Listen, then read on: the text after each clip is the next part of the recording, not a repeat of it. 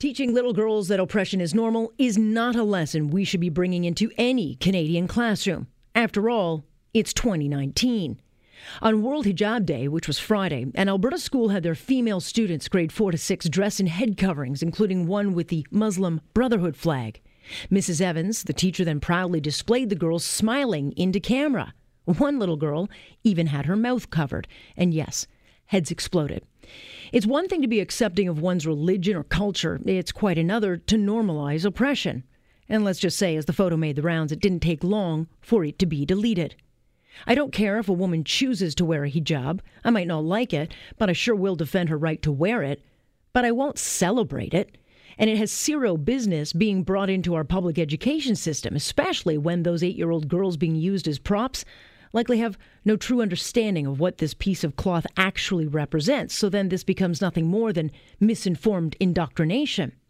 Did Mrs. Evans, the teacher, bother to even show these little girls what happens to women in places like Iran or Saudi Arabia if they remove the very garment we now treat as a fashion trend? Did the teacher show them any video of women being stoned to death or thrown in jail because they dared to show too much skin? Ensaf Haider, whose husband Raif Badawi now rots in a Saudi jail, tweeted out, quote, "As a Muslim woman who was born and raised in the Islamic world, I can confirm that the hijab is not a choice, but it's a symbol of slavery."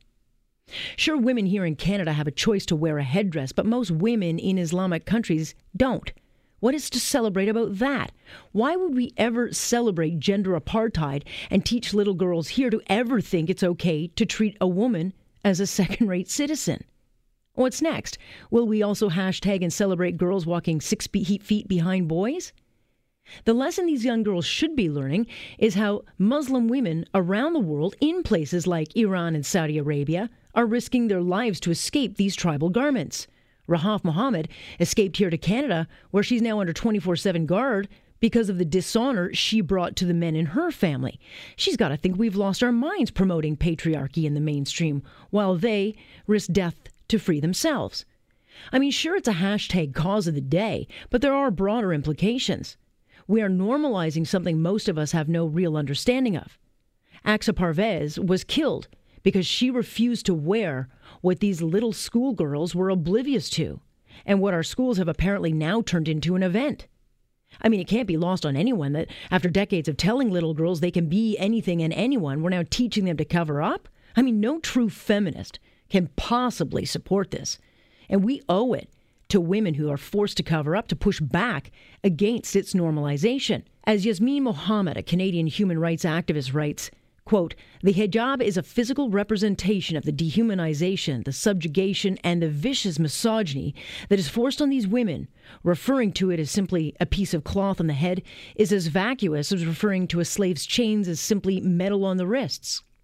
If a woman is able to free herself from wearing hijab, she is freeing herself from so much more." I get we are open-minded in this country, but are we so open-minded our brains have fallen out of our heads? Iran's Ayatollah Khomeini celebrated World Hijab Day, saying the hijab is a source of character and freedom for women, and those who take it off humiliate and devalue them. Well, when we're celebrating the very same thing that middle-aged misogynist forces his own women to wear, boy, are we standing on the wrong side of history. And that is my point on point for this Monday, February 4th. I am Alex Pearson. This is Global News Radio.